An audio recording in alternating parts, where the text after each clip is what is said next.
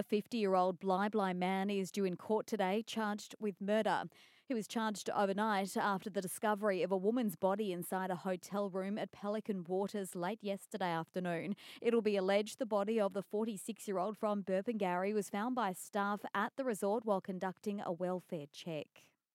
A big announcement in for the Sunshine Coast this morning. It's about to become the first airport base and head office for Australia's newest low-cost budget airline.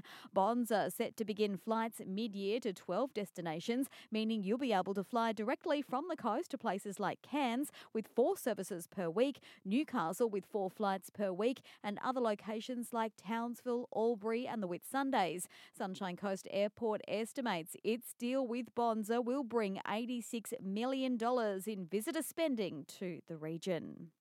Meanwhile, a series of video clips have just popped up on social media for Visit Sunshine Coast's latest push to get more people holidaying here.